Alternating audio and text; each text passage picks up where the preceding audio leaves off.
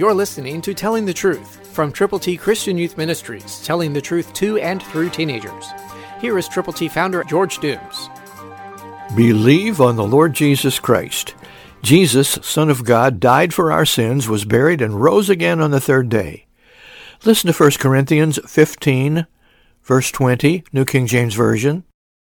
But now Christ is risen from the dead, and has become the first fruits of those who have fallen asleep. This is a promise to all of the people who have died before Jesus returns. And because of this promise, God is letting us know through this epistle to the Corinthians from the Apostle Paul that all is well, now and forever, because Jesus is alive. If you know him, pray for those who don't.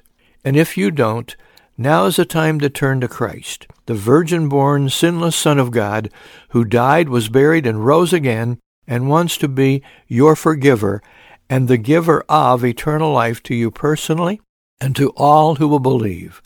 So understand, now Christ is risen from the dead. Tell people, share that good news everywhere with everyone you possibly can. The gospel is totally true.